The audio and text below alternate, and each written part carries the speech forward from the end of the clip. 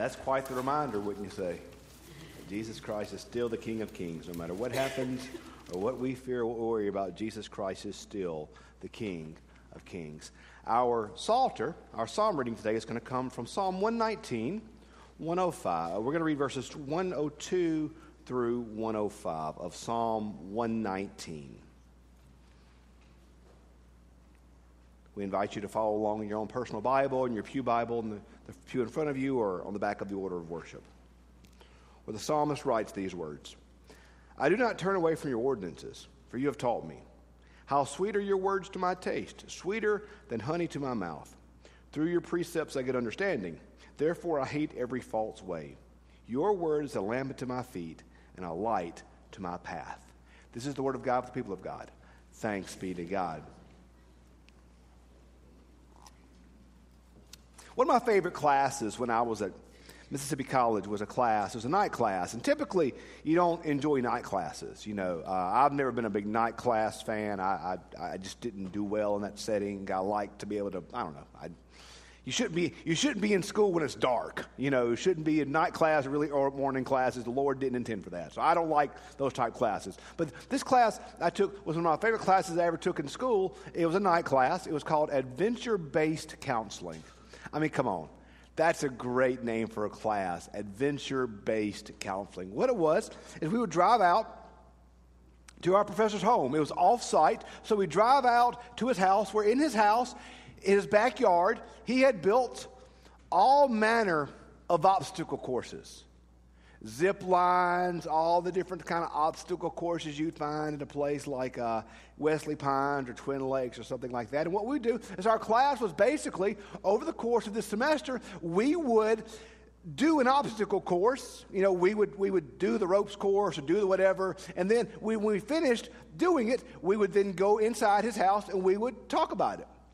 We would talk about what we experienced and talk about what we felt or how do we work together as a team or just whatever was going on in our mind, because the class was called Adventure-Based Counseling. It was using these different obstacles or different adventures as a way to help people understand themselves better, as a way to kind of break through in different things. It was designed for those going into ministry or those that would be doing counseling. It was a really fun class. I enjoyed it. It was an easy A. You know, when you're in chemistry, you're looking for all the easy A's you can get, because typically your chemistry classes are not easy A's. They're usually really hard C's.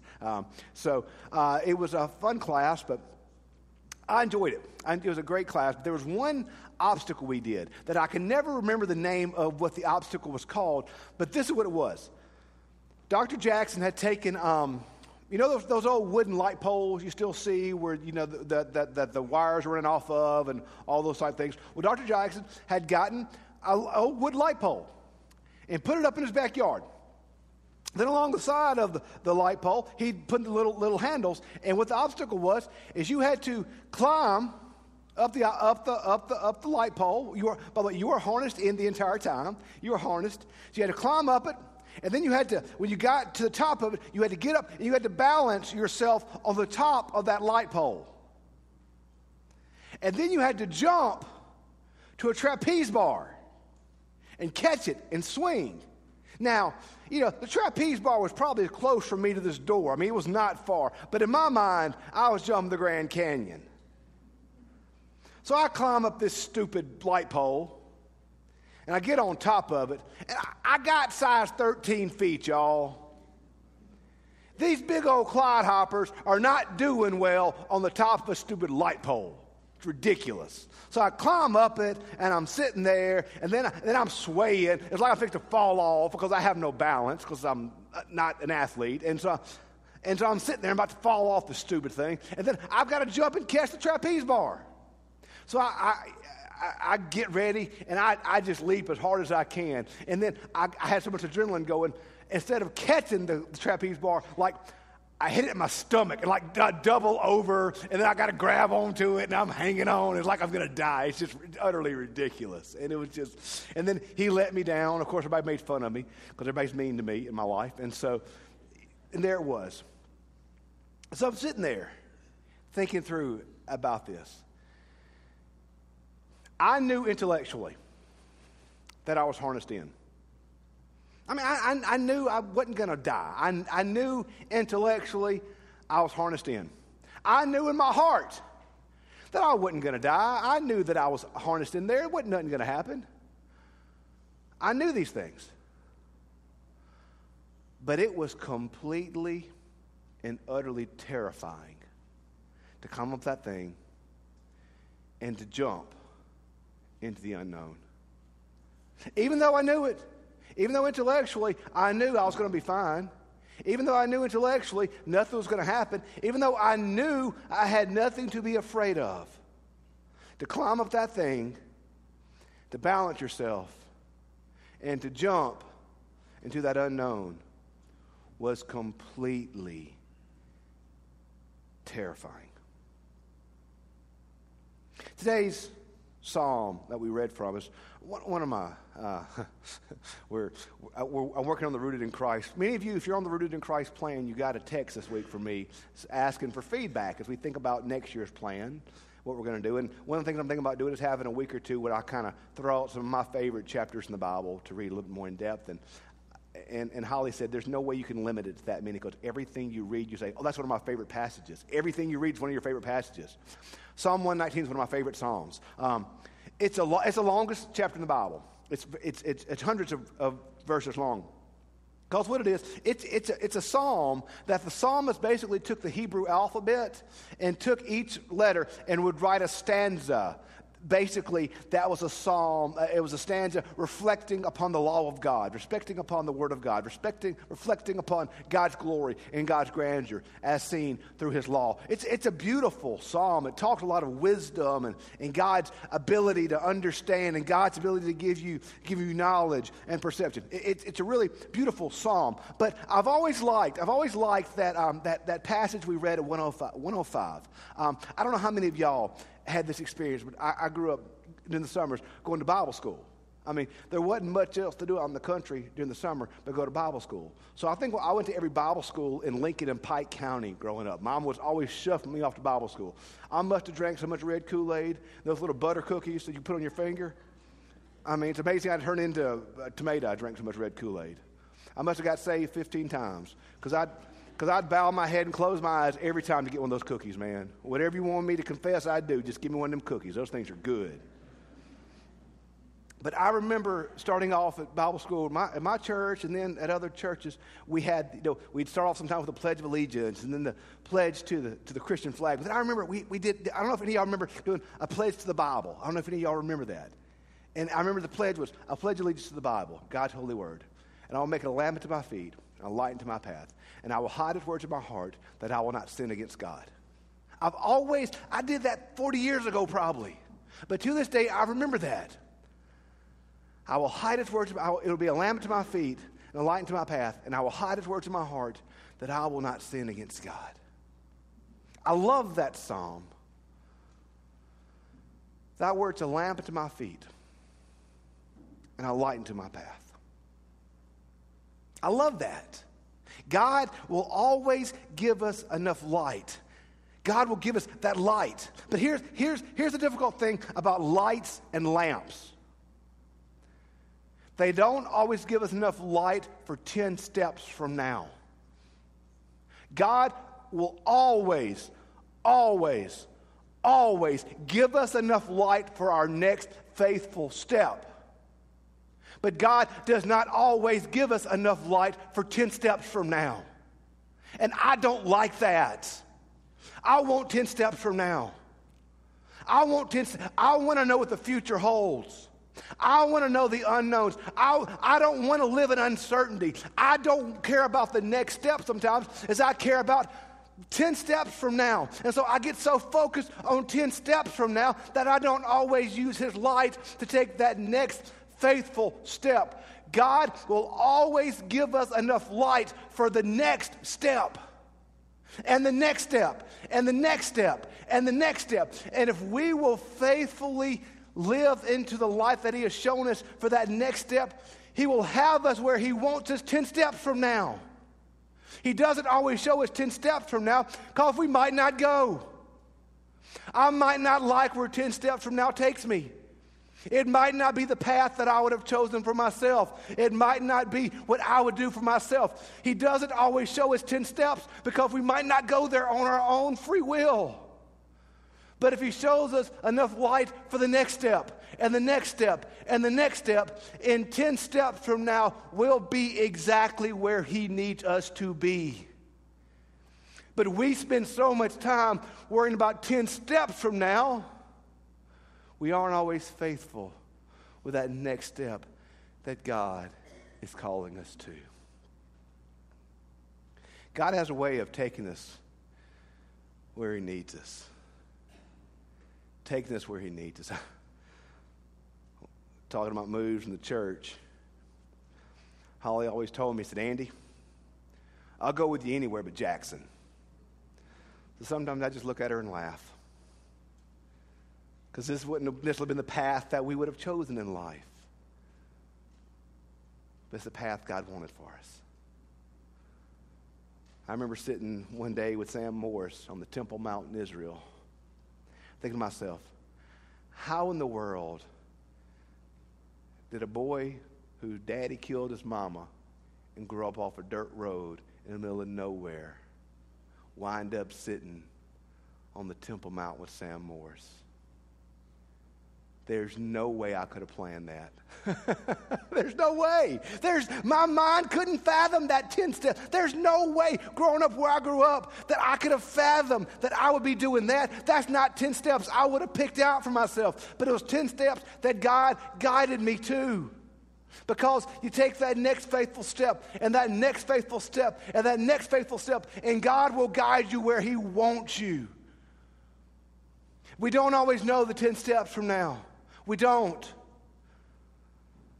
But God will always grant us enough light for the next step. His word has promised us that. So, this month in stewardship, we've talked about fear. First week, we talked about how the disciples, after the resurrection, went and locked the door of their house because they were afraid of the religious leaders.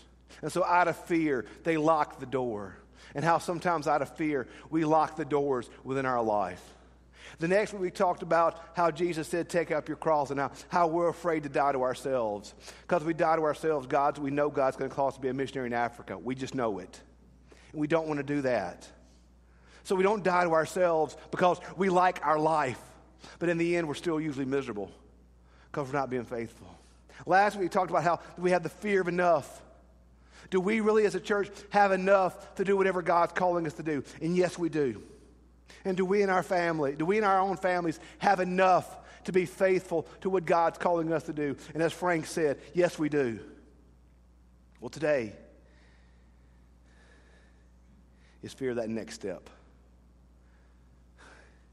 I'm sure, I'm no scholar of history.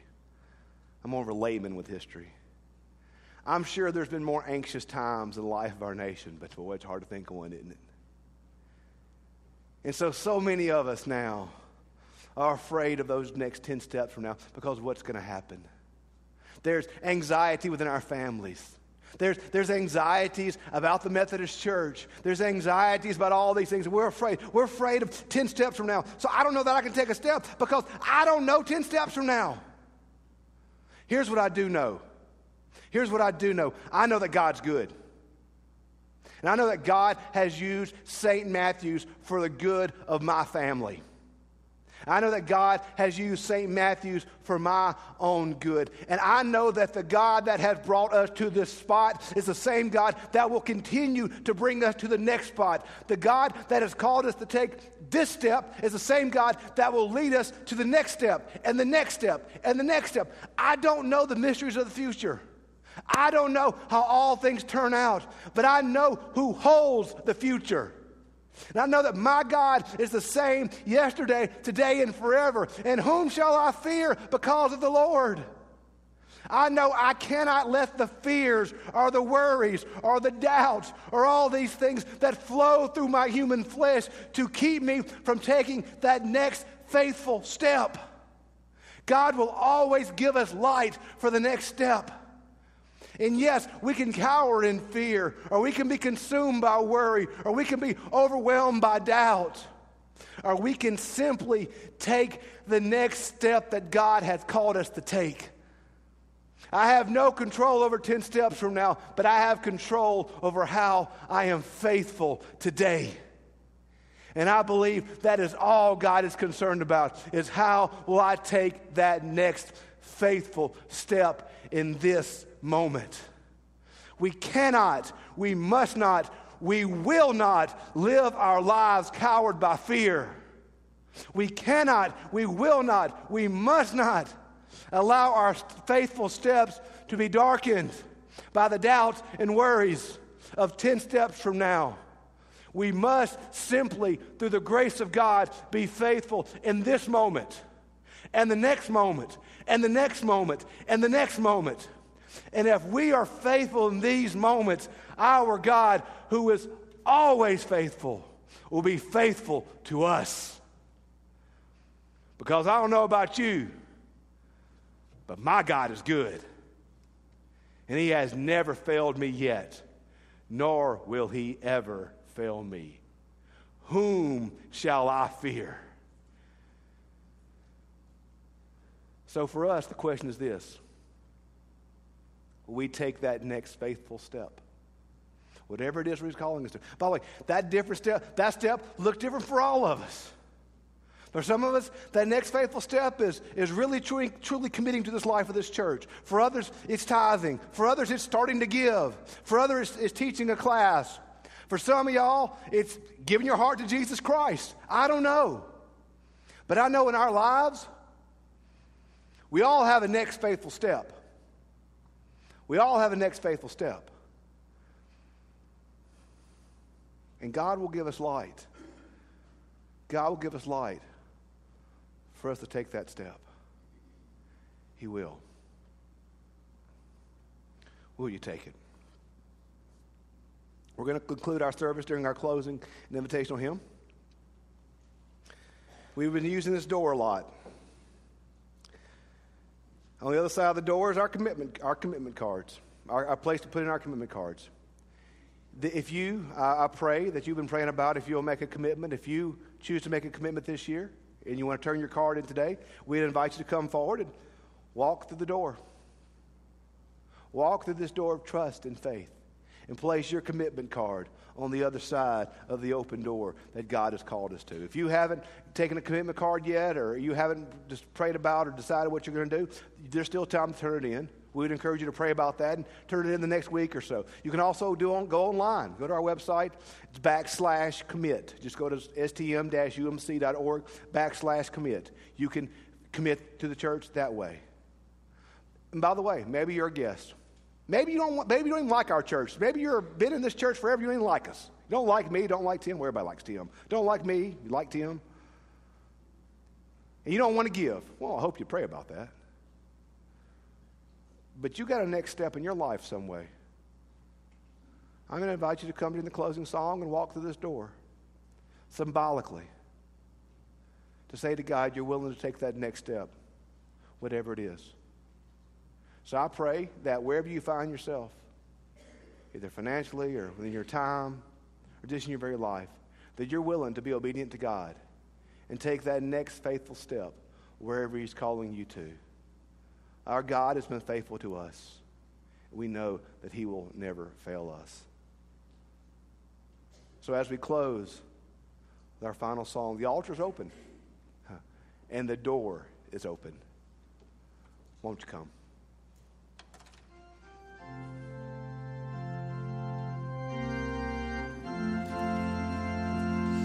I can hear my Savior